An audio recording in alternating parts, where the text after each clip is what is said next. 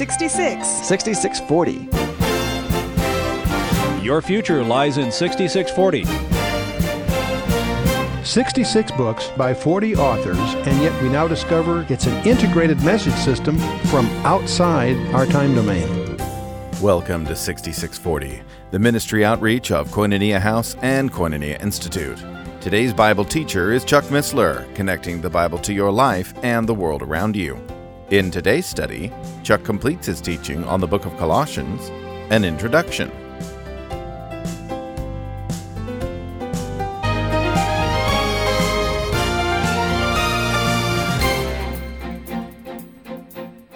The Gnostics were a mixture of mysticism, Eastern speculations, and Jewish legalism. That's a strange mix.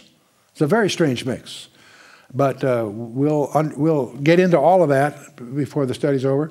And it's surprisingly contemporary today in some very surprising ways. Alexandria, by the way, was one of the major headquarters. And it's for that reason that the Alexandrian codexes, some of the documents we have done our modern translations from, are documents that have been doctored by the Gnostics, by the way. That's one reason the popularity of the modern translations has waned a little bit, and people are going back to Textus Receptus in the translation world. But anyway, the Eastern speculations plus mysticism. What we're going to be guarding against as we go through there is man-made traditions and philosophy. And we won't play favorites. We'll have something to offend everyone. We'll spread that around quite evenly.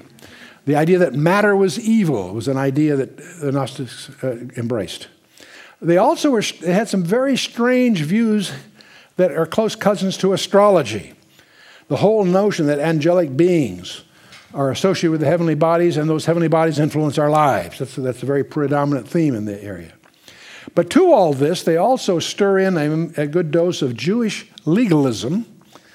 Good and evil were derived from rules.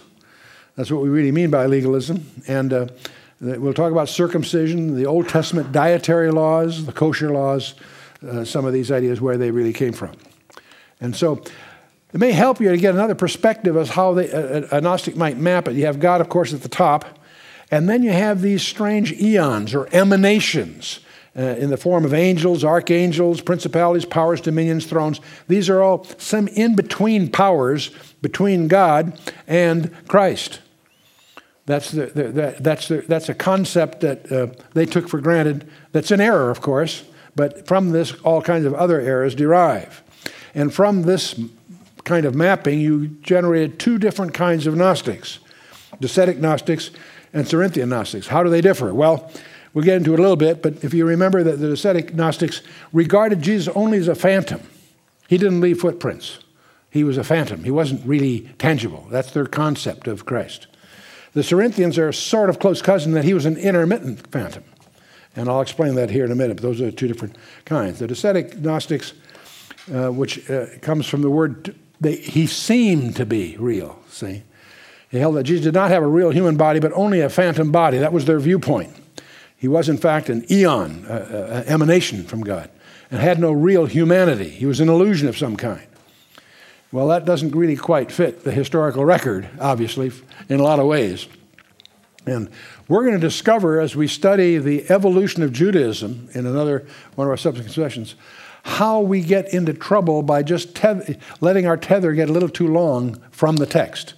If you stick with the text, there's safety. But if you start getting away from the text, you get not only an error, but your ideas actually become inverted in a strange way. And we'll look at that as we go. The Cerinthian Gnostics, they're followers of a guy by the name of Cerinthus, admitted the humanity of Christ, but claimed that Christ was just an eon that came on Jesus at his baptism in the form of a dove and left him on the cross so that only the man, Jesus, died. The idea is sort of a double thing that came and went is sort of their variation of the Gnostic heresy. See, some thought that Jesus was just a man, similar to Christian Science or other phases of so-called New Thought. That's probably a very prevalent perception in today's world, too. Many people acknowledge that he was maybe a great teacher, a great example, all that sort of thing. You know, that was one of the great tragedies in my mind to the Mel Gibson's movie, The Passion. I think he did a remarkable job, despite some of the Roman Catholic overtones to it. But it has two serious deficiencies. The first, it creates the impression that the crucifixion was a tragedy. No, it's an achievement that was planned before the foundation of the world. Hundreds of detailed specifications confirmed to make it what it was. The second deficiency is it doesn't tell you who he was. He wasn't some great teacher, guy that did miracles, all that. No. The Creator incarnate. And unless you understand that, none of that makes any sense at all. But anyway, Paul's going to deal with all these heresies very directly. Others, by the way, held that he was a spiritual, not material, and John, apostle, his writings deal with that directly. And so this heresy sharpens because concerning the person of Christ, that's already been set forth in the Philippian letter, the kenosis. For those of you who studied Philippians 2, I won't take the time here. But in any case, Paul meets these things squarely, powerfully, in his full-length portrait of Christ as the Son of God and Son of Man, both deity and humanity, in opposition to both types of the Gnostics. So we'll get the feeling that Colossians was written directly for our own day as we embrace these things head on. And we'll see that so many people today, so many different groups, rob Christ of his deity. Every cult group finds some approach to dismiss or minimize the deity of Christ. They'll yield all kinds of other things, but that. And Huxley's the guy that coined the term agnostic, meaning without knowledge. And Paul coins a term, epignosis, which is really super knowledge. Paul is going to use the vocabulary of the Gnostics to upstage them with Christ, in effect. And so all these heresies promise people, spiritual perfection if they enter into the teachings and ceremonies described. There's always somebody that has a better way, the inside secret, if you will. And this depth and full knowledge could only be enjoyed because you're one of the initiated. And they're all based on man-made traditions and philosophy, not divine truth. So all these views undermine the very foundations of the Christian faith and attack the person and work of Jesus Christ. That's what this is all about. Not about groups or movements or trends. It's about a person. What do you believe about the person of Christ? When Jesus asks you, whom do you say that I am? That's the key issue all the way through here. And see, to them, to the Gnostics, he was but one of God's many emanations, and not the very Son of God come in the flesh. That's the distinctive. The incarnation itself, according to Matthew chapter 1, means God with us, Emmanuel. God is with us, not some emanation. God himself is with us. But these false teachers claim that God was keeping his distance from us. And so when we trust the Son of God, there's no need for any intermediate beings. You don't need any intermediate priest. He is our high priest directly, and so on. And of course, his work on the cross settles the sin question, and we're going to deal with that head on too. And it completely defeated all the satanic forces, and we're going to celebrate that in the second chapter. And he put an end to the legal demands of the law. And Colossians is going to hit that just like the book of Romans does. And he alone is the preeminent one and completely sufficient. If you have Christ, you need nothing else. He's all that we need. Now, Gnosticism contains several characteristics. It was Jewish, stressing the need for observing the Old Testament laws and ceremonies, and there are people, Christians, that will try to get you to do that same thing. So be on your guard there. There are some dangers there. Gnosticism was philosophical, laying emphasis on some special or deeper knowledge, secret knowledge. It involved the worship of angels. Boy, it's interesting to see how consistent in the Old Testament and the New. Angels don't allow themselves to get worshipped. One did, got in a lot of trouble, right? Okay. And so Gnosticism was exclusive, stressing special privilege, perfection of the select few who belonged to the philosophical elite. And so we're going to find that this epistle is going to call forth one of the greatest declarations of Christ's deity found anywhere in the Scripture. That's quite a statement. And we'll encounter that before the chapter 1 is finished. So another strange view that I want to touch on is the Gnostics came to the false conclusion, that matter was evil. They started to associate tangible matter with evilness. And that a powerful spirit world used material things to attack mankind. They held to a form of astrology, believing that angels are associated with heavenly bodies that then influenced affairs on the earth. And this shows up in the strangest ways in Jewish literature, not just these other things. And so we also have a mix of Eastern speculations in here, that the idea that the rite of circumcision was helpful in spiritual development. They still hit that. That had a very specific purpose. We'll talk about that. The Old Testament diet, kosher laws. We're going to talk about that before we're through here. And the fact that good and evil can be derived from rules and regulations. So this leads to a form of asceticism. Matter is not evil, neither is the human body. Our fallen human nature wants to control the body and use it for sin, but the body itself is not evil. Or Jesus would never have come to earth in a natural body. That should be enough to refute that basic approach. And he wouldn't, and nor would he have enjoyed everyday blessings like attending wedding feasts or dinners. Diets and disciplines may be good for one's health, but they have no power to develop true spirituality. If you're going to be a vegetarian for nutritional reasons, great, but don't attribute any spiritual dimension to that. That's a fallacy. And there are other examples I could pick. We're in an age of syncretism. See, these false teachings were a synthesis or a syncretism of Oriental philosophies, pagan astrology, mysticism, asceticism, with a dash of Christianity. Something for everybody. Have you heard that kind of appeal? That's very popular today, isn't it? Somehow attempt to harmonize and unite different schools of thought into some kind of composite religion. Why do we have this strange drive to mix it all together? These teachers claimed that they were not denying the Christian faith, but only lifting it to a higher level. Paul is going to take that one right out from under him. And do we have any of these heresies today? Of course we do. And they're ever more dangerous than they were in that first century. There's nothing new in the new age. Every modern erroneous cult has some ancient satanic heresy revived. And one of the most interesting things I've observed in my more than 50 years of study is that every heresy you encounter is anticipated specifically in the Scripture. You name it, whatever it is. Reincarnation. Hebrews 9:27 is appointed men once to die and after this the judgment. Why is that there? To refute, every heresy you can find is specifically anticipated by the Holy Spirit. And so Satan has nothing new to offer.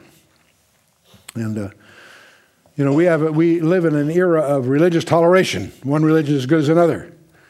Many people try to take the best from various religions and fabricate their own. To them, Christ is only one of several great religious teachers, no more authority than they have. See, they may treat him as prominent but not preeminent, and Paul is going to nail this issue of preeminence. And the Epistle to Colossians is perhaps the main theme there. And so when we make Jesus Christ and the Bible only part of a total religious system or philosophy, we cease to give him preeminence. That's subtle but important to recognize. We need to strive for spiritual perfection or fullness. When we do that by formulas or disciplines or rituals, we go backward rather than forward. It astonishes me to watch many Christian churches advance themselves by going back to the Dark Ages, to the smells and bells, as some people would say, icons and incense. Why on earth do they want to emulate a period of time when the Word of God was not readily available, people were generally illiterate and couldn't read? Why, and thus we have these other things going on. Why do we want to go back to that when we live in an era where the Word of God is more available than it's ever been in human history? I carry 6 Bibles in my phone. I can search Hebrew or Greek in my phone. I have a laptop that has more volumes than that populate most seminaries, and I can search it. I can word search it.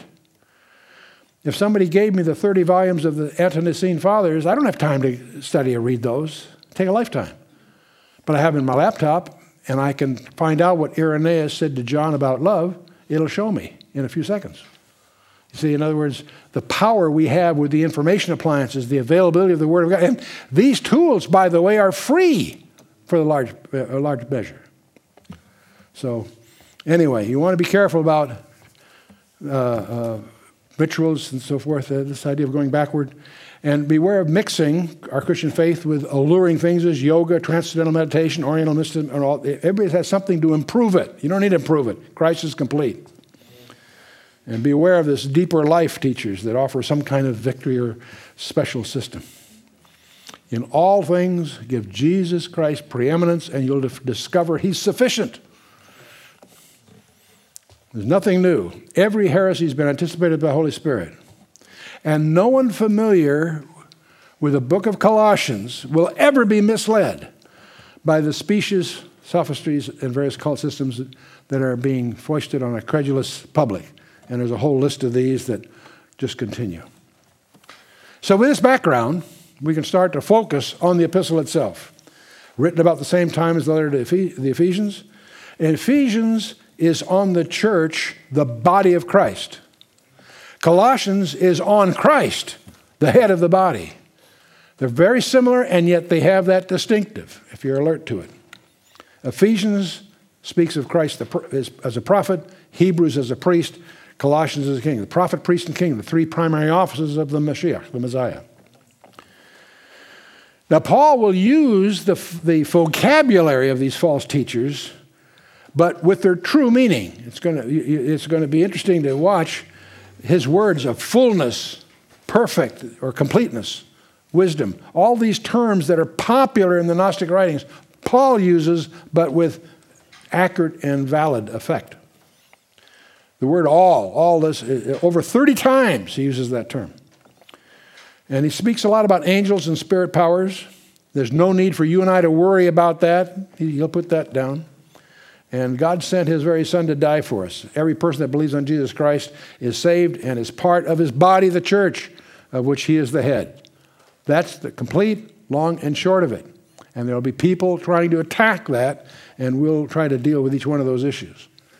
Nothing need be added. If you have Christ, there's nothing you can add. He's complete. Every believer is complete in him, totally sufficient. You know, when you say that, it's just words that, well, of course. No, watch. It's a very challenging thing to embrace and understand. And Paul did not begin by attacking these false teachers or their doctrines. Interesting point. He doesn't attack them in that way.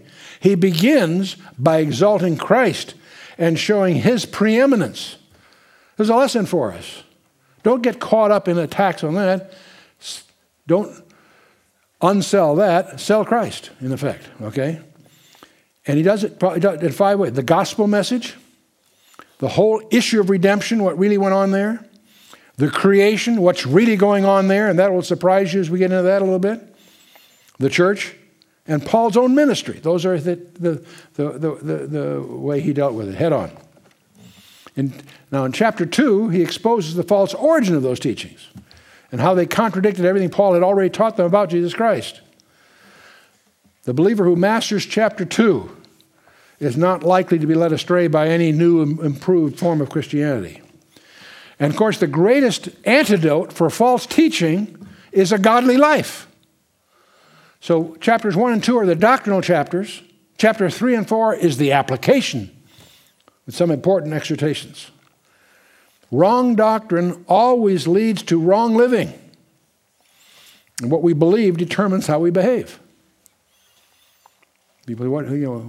Character is what you do when you don't think anyone's looking, right? So chapter 1 is Christ's preeminence declared. Chapter 2 is Christ's preeminence defended.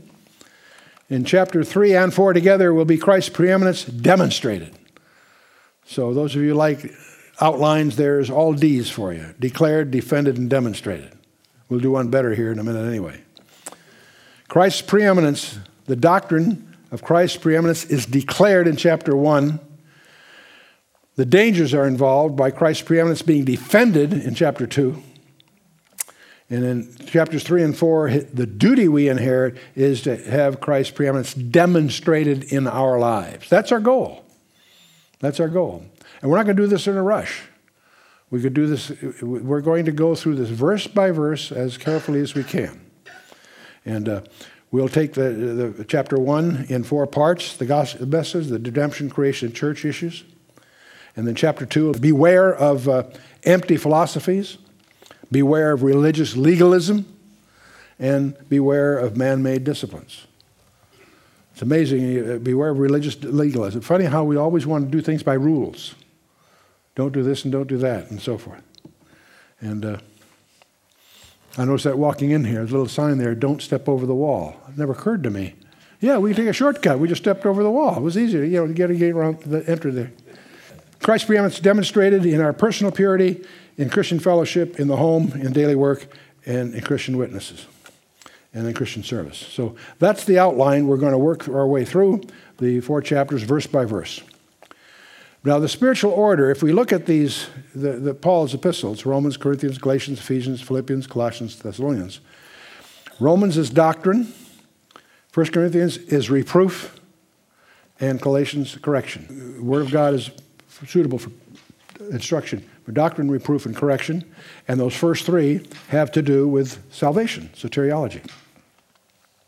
The next 3, Ephesians, Philippians, Colossians, have the doctrine, reproof, and correction in ecclesiology, the church, in its mystical sense. And of course, Thessalonians is eschatology, eschatological. But we're focused, of course, as Colossians and corrections, if you will, for the ecclesia.